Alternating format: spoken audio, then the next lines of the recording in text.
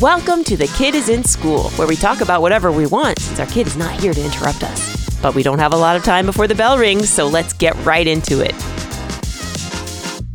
I don't understand why there are so many of these rehashed game shows right now. It's definitely a trend. It's all over the place. Like, you know, we're just trying to watch Hulu, and all of the recommendations are the $100,000 Pyramid, and what were some of the other ones? The Match Game. The Match Game.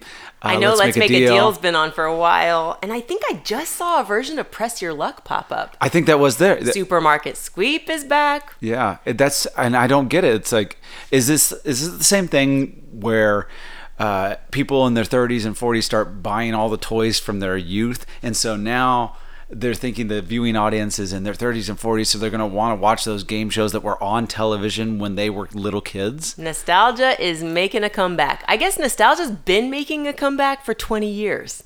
Now nostalgia for nostalgia is the new comeback. I don't know. It's confusing. Well, personally, I don't mind the game shows, but I am a little sad that they don't capture the magic of the original. I did watch The Match Game, and it made me laugh a lot. This is the one hosted by Alec Baldwin, and it features a lot of celebrities. And you can tell there are jokes written into the show, and that's what makes it fun. But I think as a kid, I was more invested in civilians on the street winning money. You know what I mean? The magic of the possibility of you winning money on The Price is Right. The actual hard, cold cash that they have in their hands when they hand it to somebody, I think that's always what intrigued me. There is, there's game shows that have been on that never left the air. Right, like Wheel of Fortune. Right. And, Bob Barker's not on the air anymore, but we still have his show. Mm-hmm. And, in fact, not long ago, there was a guy that I happened to go to college with at the same time. He was a player for Indiana and ended up getting drafted to the NBA. Wow. But he went on and won a car. What? Like a month ago. That's not fair. It's not fair. He's got, those NBA riches, and of now all he's going on. All the people who don't need to win a car. Which he probably is just going to give the Hyundai away. Like, he can't fit in it. He's 6'11". There's no way he's going to fit in it. So those games my classic cars have taken up my entire garage collection, so... There's only so many Lamborghinis you can have. You really need that Hyundai or a Kia. So those are always on. And so those are morning shows, though. It's on, Wheel of Fortune's that last thing before an old person goes to bed show.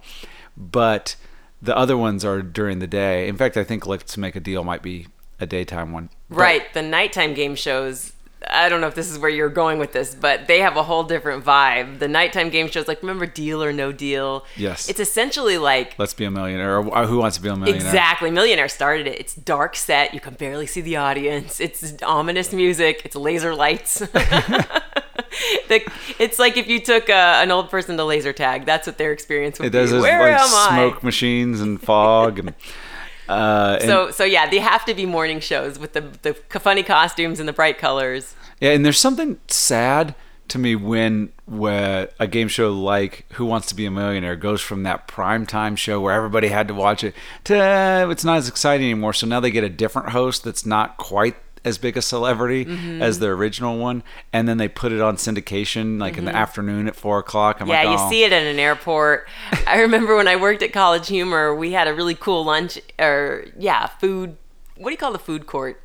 Break room. So anyway, there was this place where you could get cereal and tea and stuff, and they had big screen TVs, and when they showed Who Wants to Be a Millionaire with Meredith Vieira, it was after Regis and after the nighttime. I think someone had already won $1 million, and the movie Slumdog Millionaire was out, so it was kind of like a little bit over the hill. I was just like, this doesn't have the same fun to it.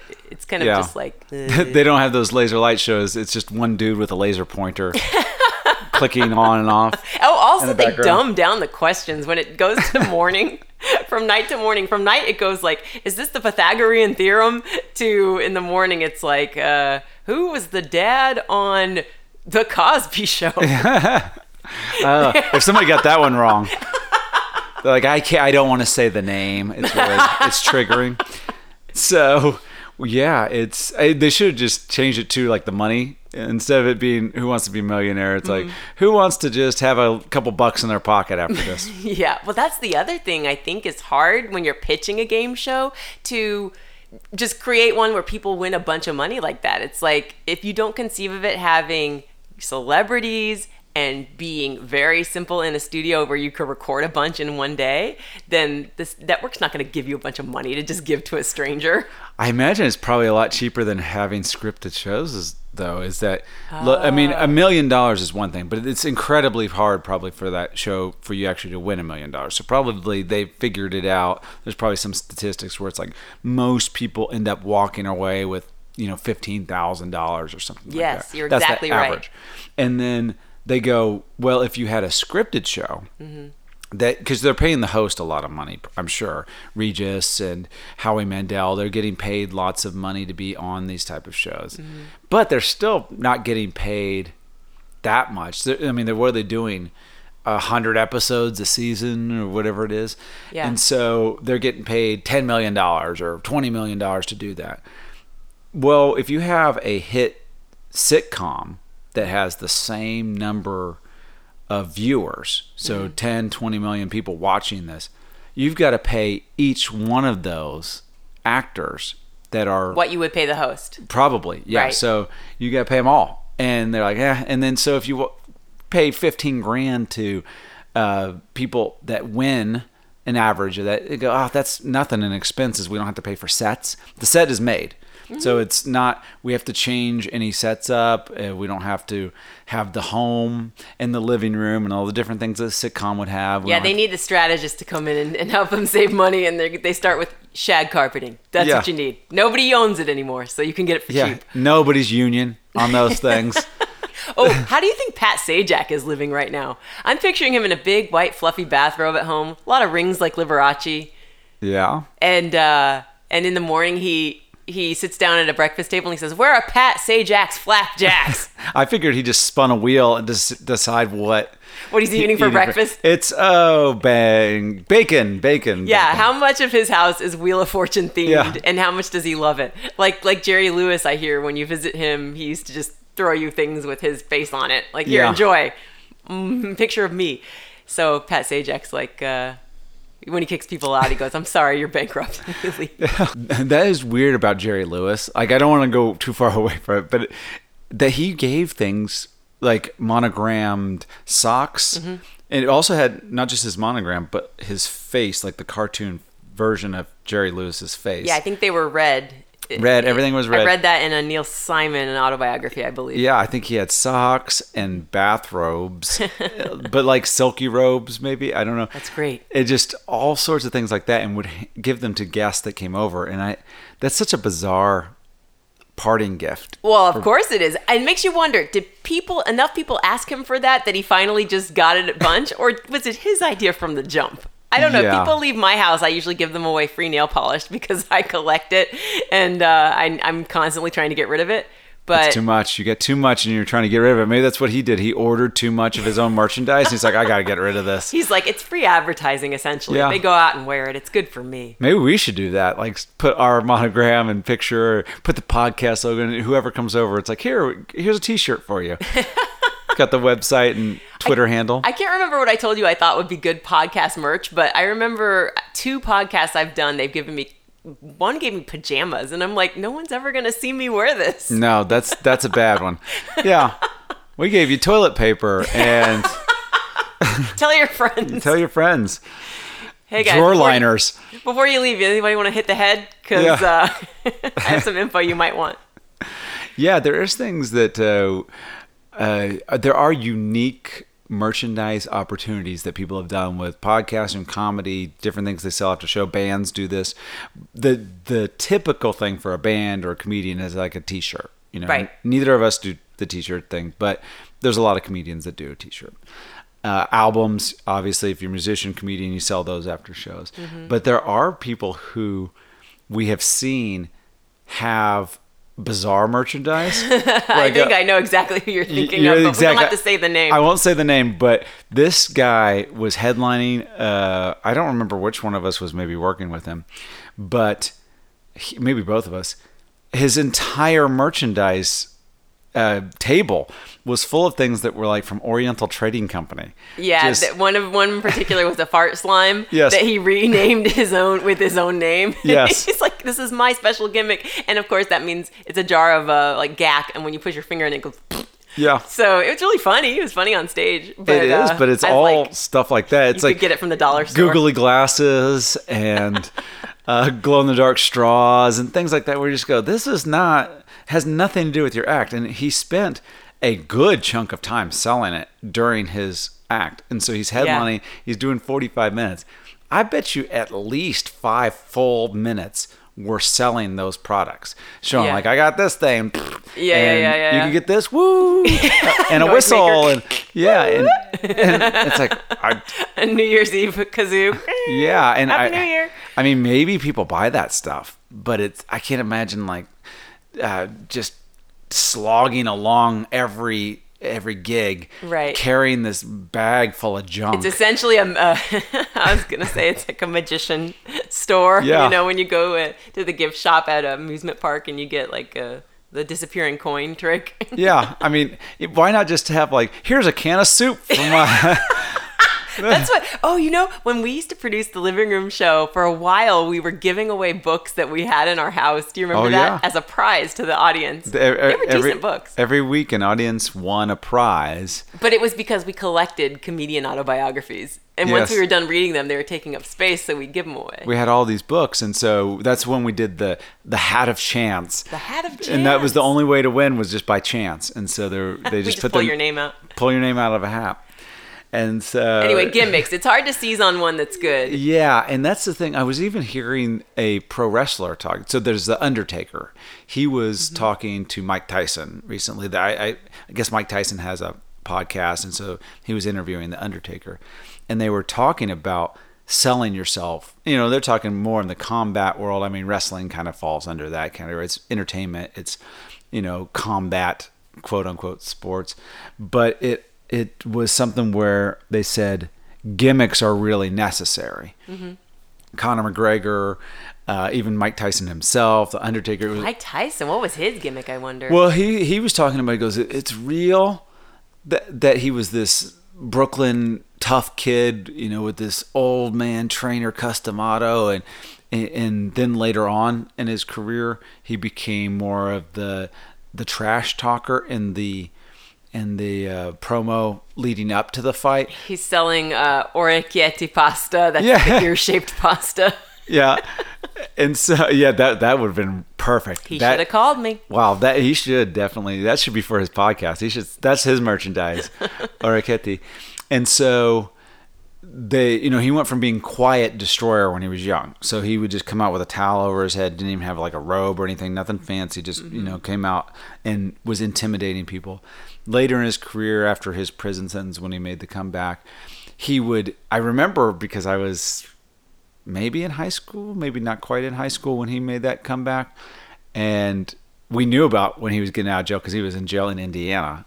So he came out, and then he was having these press conferences, and so he would have all of these very extravagant words that he was using, but always with that little bit of a lisp, And at one point, when he was going to take on Lennox Lewis, he said, "I'm going to eat his children."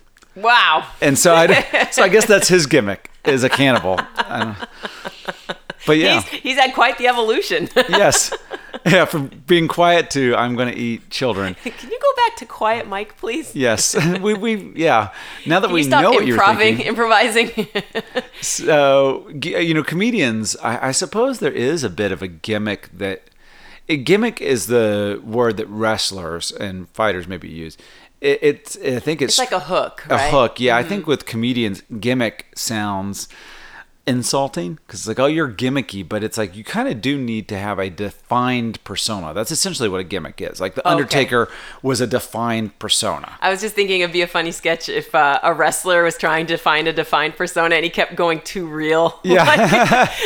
His opponent, what is that called when they both battle each other in the promo? Is it just called a promo? Yeah, just like the interviews, you know. In the interview, one guy's like, "You're a scumbag, and I'm gonna get you."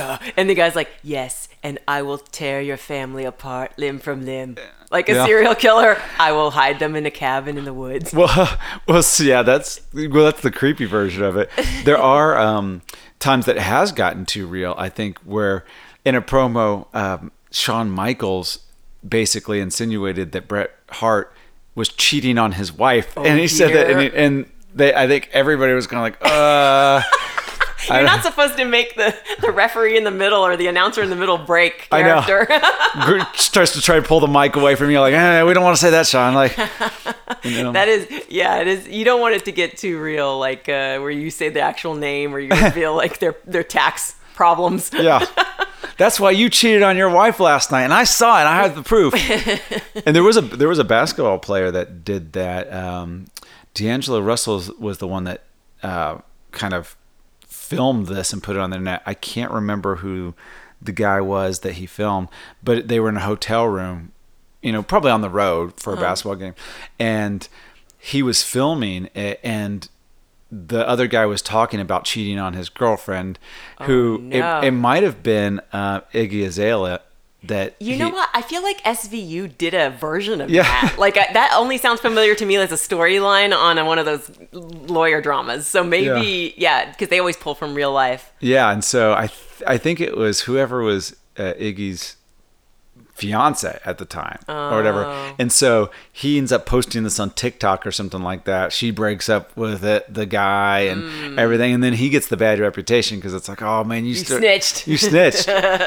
And which is funny to me. Like, snitching is a funny concept because it's always like the person that did the morally reprehensible thing is not the bad guy in the situation. It's the person that told on them. It's the whistleblower. Yeah. This is taking me back to 6th grade when I was entering middle school. I had just left grade school where I was heavily coddled, and a kid behind me kept bothering me. He would just say, "Hey girl, hey girl." And psst, psst. And I was like, "Leave me alone." So I went up to the teacher expecting her to yell at him, and I was like, "He won't stop bothering me." And she rolled her eyes and was like, "Just ignore him." I feel like this came up in one of our podcasts before, but I was so shut down. I was like, oh, I have to do this on my own now. Yeah, no, you take care of me. Yeah. For starters, carry me. Yeah.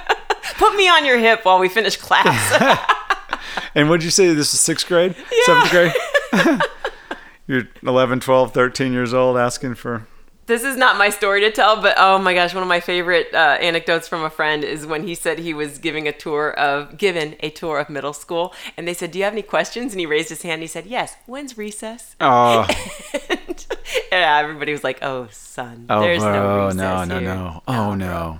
No, I'm sorry to tell you this, that you're in for a rude awakening. There's no nap time either. Where are the juice boxes? Yeah, that's me in the corner breaking it to him. There's no nap time either. I'm holding my blanket. Yeah. Yeah, that's boy, I know that transition into adulthood is, I mean, it's not adulthood to be in middle school, but there is a transition. Young adulthood, yeah. Yeah, where you're like, oh, I'm surprised by what I'm now encountering. People are not treating me as a little baby anymore. I know, and that, who that reminds me of? Our favorite daughter. She's transitioning. She's now 5, and she's losing some of that baby sheen, and I'm now, a little more stern. And she's like, "I don't like when you take that tone with me." And I'm like, "Well, you're a big kid now." Yeah.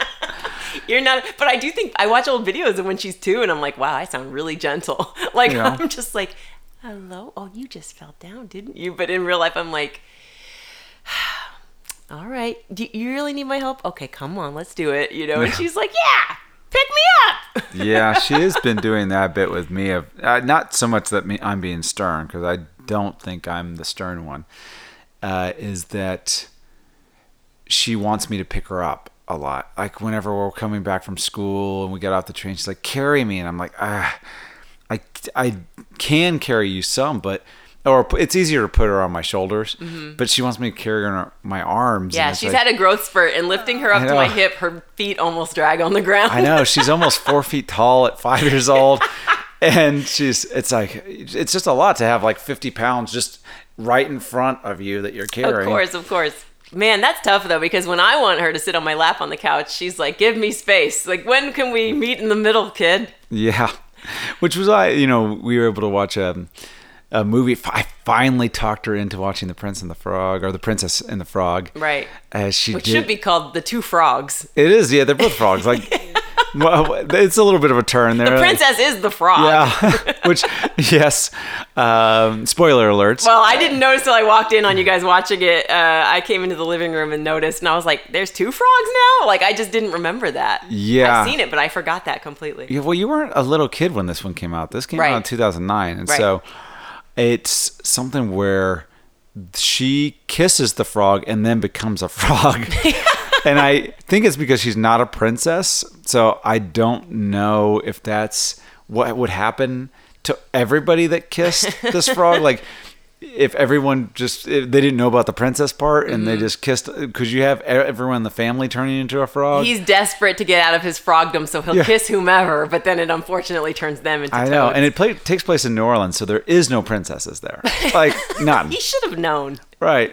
He was very it's kind of like a metaphor for passing on an STD. Yes. You really have to disclose before you just infect someone else. I know. And there's a lot of things that don't quite make sense because, we're now dissecting the logic of a Disney show or Disney movie from years ago. Better than dissecting a real frog. Go on. It is, yes.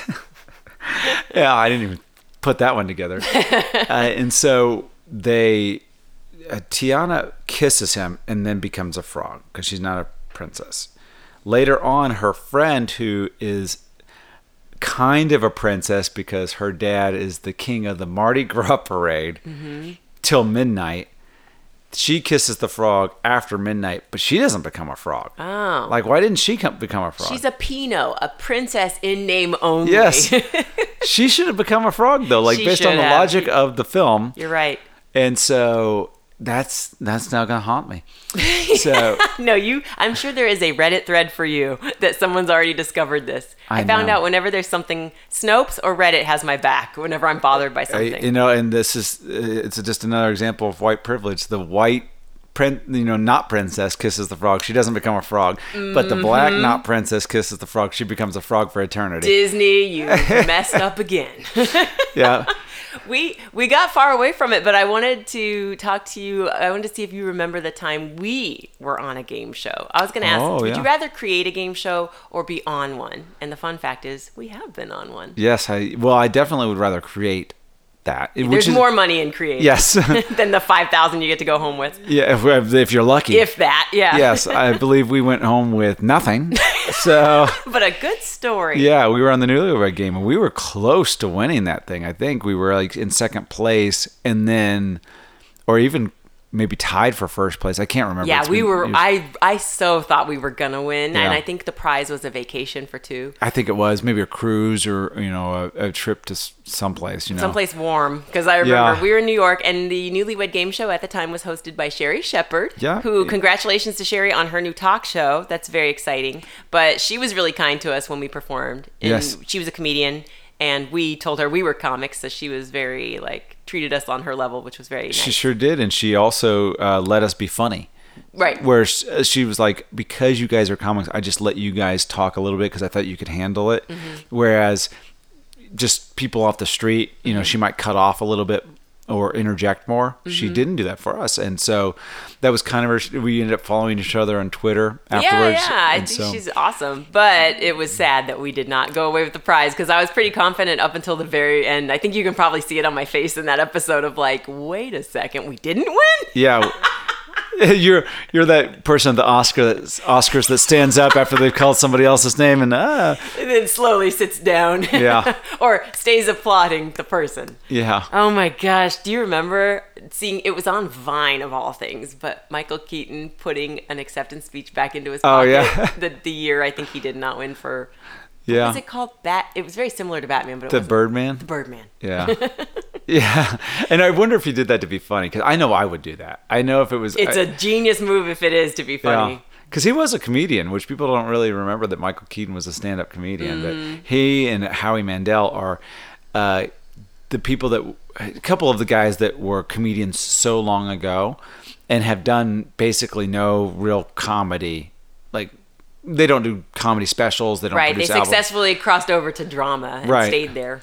And so I don't know that younger, and we're a little bit too young to even know them as comedians. Like, Right. by the time I'm introduced to Michael Keaton, maybe Mr. Mom.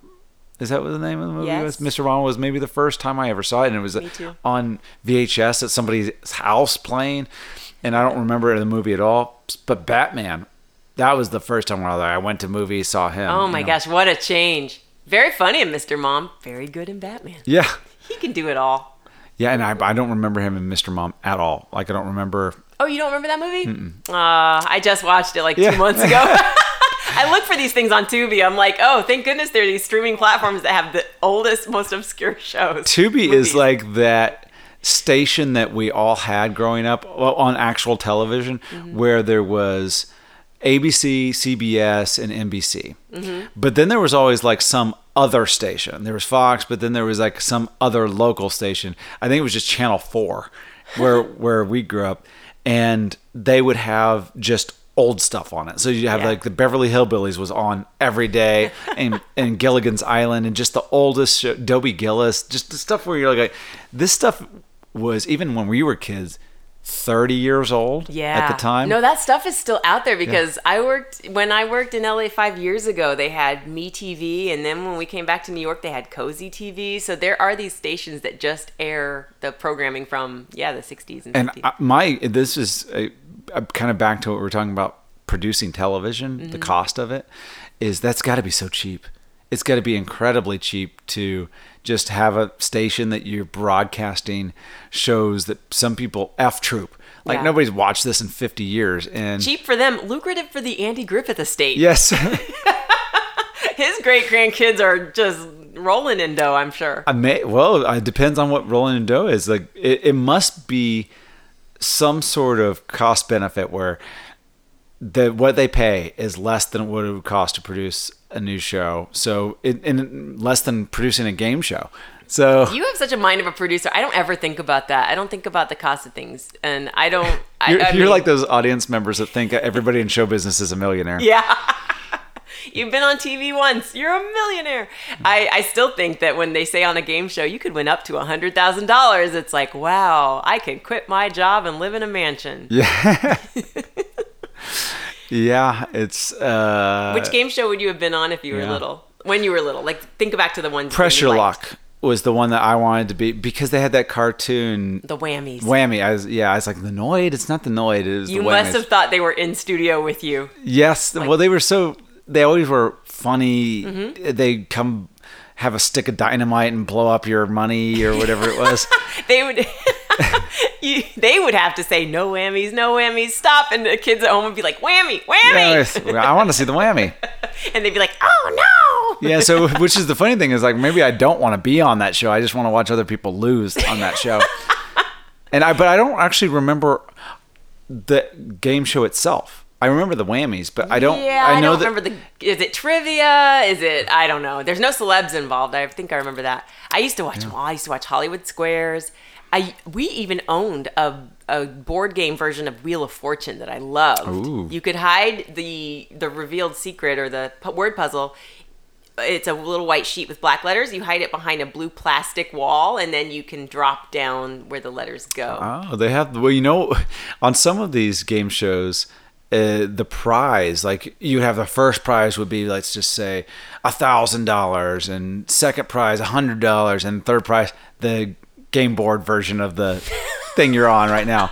Like, oh, thank you. They made game shows, for us when we were kids that were kind of lame. One was cute. It was hosted by Paul Provenza, and it was like Kids Court. Kids Court. I remember Kids Court. Yeah, and so they'd say fair or unfair, and the audience could decide.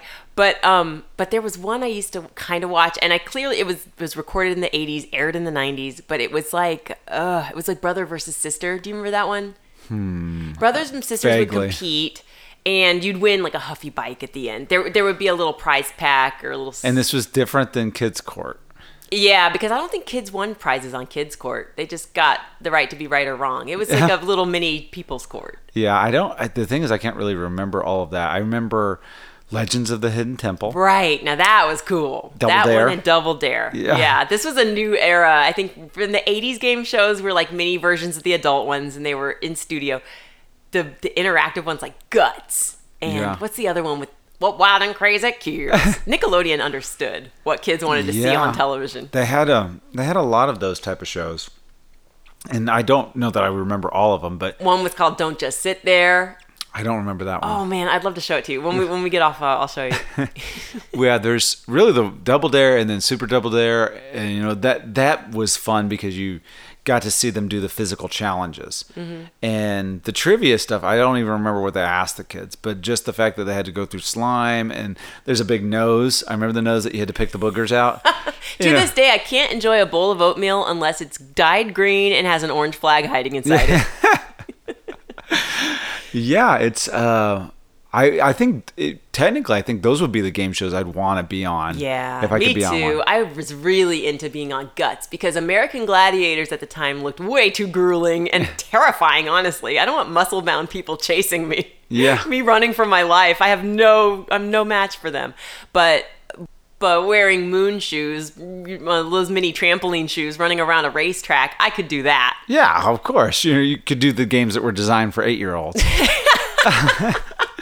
Well, yeah, they probably were too athletic for me too, honestly. Like because I didn't do much moving. I had a skip it at home and a pogo ball, but I gave up on those after about 30 seconds. Yeah, I think the first game show for kids that I remember was on the Bozo show. Oh, right. And it wasn't really the whole thing wasn't a game show, but they had the grand prize game with the buckets, and you had to throw the ping pong ball in, and the very last bucket, which I wanted to be on this show so bad. And I only saw it when I was at my grandma's house. She lived in Illinois, so they got Chicago television, which WGN, and that's where the Bozo show was on. Right. So the very last bucket, which I think there was maybe 5 or 6 buckets, was a crisp, brand new $50 bill. Wow. And I was like, oh, I want that $50 bill. Because Bozo really sold it. Like, it's a crisp. You like snap it. Tooth Fairy never gave me that. I know. And I think the one before that was a bicycle. So for whatever reason, the bicycle was less than $50 of value. Yeah, I don't know how many shows were like Bozo the Clown, but I know when I watched Scrooged and the Ghost of Christmas Past takes him onto a game show he was on in the television studio, it's definitely modeled after Bozo to me. Yeah. Kids in the audience shouting at the people. And I don't know if they do that much anymore because I don't know how big Nickelodeon is now for kids because when we were kids, 5 till 15, Nickelodeon was the station that you would go to, and they had programming for kids that were a little bit older, like Are You Afraid of the Dark, Ren and Stimpy, SpongeBob, those type of things. But then for the little kids, they had Rugrats. But they even had what was that like Today's Nick Special, Jr., Blue's Clues. Yes, that kind of stuff. You're right. So they had all of that now, and they had the game shows that we were just talking about. They even had a theme park, which is now like abandoned. Oh, and you can go on YouTube and see darn. there's like this person that sneaks into abandoned things. And they, of course there is. They have gone into the old Nickelodeon studio. And I'm picturing him digging through the trash and pulling out a half-eaten cotton candy, and he's like, pull off the top parts, good as new. I think Templeton the Rat got that by now. It's the cotton candy probably didn't survive 2 decades, but no. It's there was things like, but it would have to look weird to kids now if they hadn't experienced, which would be the slime fountain and just giant big orange letters and green things. They'd be like, "What is this?" Yeah, well, it was for me as a kid. It was either Nickelodeon or Disney. Like it was a toss-up between wanting to be on a part of either TV show network, because in Disney, I think I'm remembering this right. It seems like no. Well, here's why I'm thinking about Disney, because at the end of a kid's game show, they'd say you could write in to us, and they'd give the address, and they'd say in Orlando, Florida, like if you would like to be on this show, write us at, and I would always like scribble it down just in case. And I was like, if I could just get to Florida, I could be on this TV show. So I don't know if that was still, they could have been Nickelodeon as well. Were they in Florida or were they always in LA? No, they were in Florida. They were Okay. at Universal Studios, I believe. Yeah. Okay. Then I'm just conflating the two. But I actually did tour Nickelodeon Studios, like the art studio where they draw SpongeBob, because I had a friend, my sister had a friend that worked there, and that was pretty cool. That's really cool. Yeah, I got to see the work desks of people, and I did not sit in their chairs, but I could have pretended I worked there. Yeah, you could have been making connections at that young age. Should have. Yes. Ooh, that reminds me. I don't know if this Handing them socks with your embroidered face on it. Remember me. Remember me. Once when I was in France studying abroad on a lark, I was with this troublemaking friend, and I said we should sneak into this office building because we had like nothing to do, and we did. And all you had to do was give a name of who you were there to see, and they let us in. Art Vandelay. Art Vandelay. And we went up. We went to their vending machine. We poured ourselves some coffee, and then we left. Oh. And that was the wildest, but I felt like I was a rebel without a cause. It was great. So that's why I don't sneak into I'm in Nickelodeon Studios, but I don't sit there and, I don't, cosplay as an actual animator because I don't want to get busted. I already have a what do you call it? A rap sheet in France. Oh, rap sheet in France. Yeah, it sounded like you don't. It sounded like they could not care less. The security guy was like, I don't care. You're teenagers, you don't work here, but yeah, go have some coffee, I guess. It's not good. It's not good. I can tell you it's not good coffee. Man, but that should be a game show right there. Which workplace can you sneak into where they just don't It's called give a crap? Trespassing. Yeah. That's the name of the game show. And the winner is the one that doesn't get busted. Arrested. Yeah. Yeah. Does not have a felony charge against them. So they yeah, I don't know. I think you could go and actually tour the Nickelodeon studios now. You just have to go with that YouTuber, and you could cosplay as an animator there because nobody's using those desks anymore. Which YouTuber? The one that sneaks into Nickelodeon studios, abandoned studio. Oh, that thing. guy. Yeah, Yes. the one you mentioned. I was like, The one I said, the one I was talking about 2 minutes ago. Wouldn't that be funny if that was one and the same with the French guy I knew that went into that French office building with me? Yeah, little known fact, it's also Banksy. Yeah, it's Banksy. I even said it wrong. Banksy. Banksy. It's not Banksy. It's the Russian version. Doesn't that sound like a that's their like answer an old to Banksy. Soviet Union version of something? Because people don't know this, but like Soviet Union, I think would have like these generic versions of something. So Banksy. Banksy just spray paints propaganda on the walls. He's very pro the government. We live for state is. The rat is you. I know when it says obey, he means it. So that actually, you asked the question, would you rather create a game show or be on a game show as a contestant? But you've actually been, like, you worked on a game show for like at least a brief period of time. You know what? It's true. It is true. But the funny thing is about that game show, I was fired midway through. Yeah. Well, your role was eliminated. That's true. I didn't do anything wrong, Right. and they were sorry to see me go. The show was running long, so there was a host, and then I was the supportive, funny person that they cut to every now and then. And we were doing great with riffing, and the set was glamorous. It was very fun. We had civilian contestants. We had a live audience. It was really, really, really cool to record. But they kept going long for time, I guess, the way the game show was set up. And yeah, about, I don't know how long into it, maybe a week into shooting, they were like, we actually need to cut your role. The good news is I got paid for it as if it aired. They paid you for the entire season of it.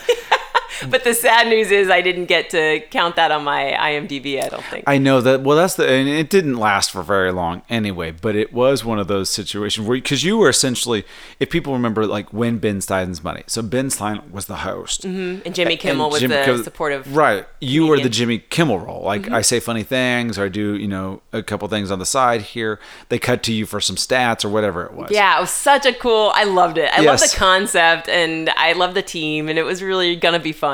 Yeah, and so if I remember correctly, they were so I think it needed to be 22 minutes. Right.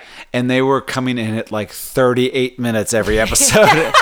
And they're like, we can't. And so I can only imagine that cutting your role only saved them a few minutes per episode. Right. But it was something where it's like, we're going to have to start trimming everything we can. Yeah. Because it's just not working. And they didn't agree with me that they should just cut the main host. Yeah. Why don't you get rid of him and keep me? You'll save so much more time. Yeah. He doesn't do all that blah, blah, blah. Yeah, he talks way more than I do. So if you need to shave off 16 minutes off of this episode, that's where you do it. Thanks for joining us today. If you had a great time, let us know on social. Follow Kid is in School on Twitter and The Kid is in School on Instagram. Subscribe so you don't miss our next episode. Be sure to throw us one of those 5-star ratings and share with your friends. Oh, and do it quickly before the kid gets home.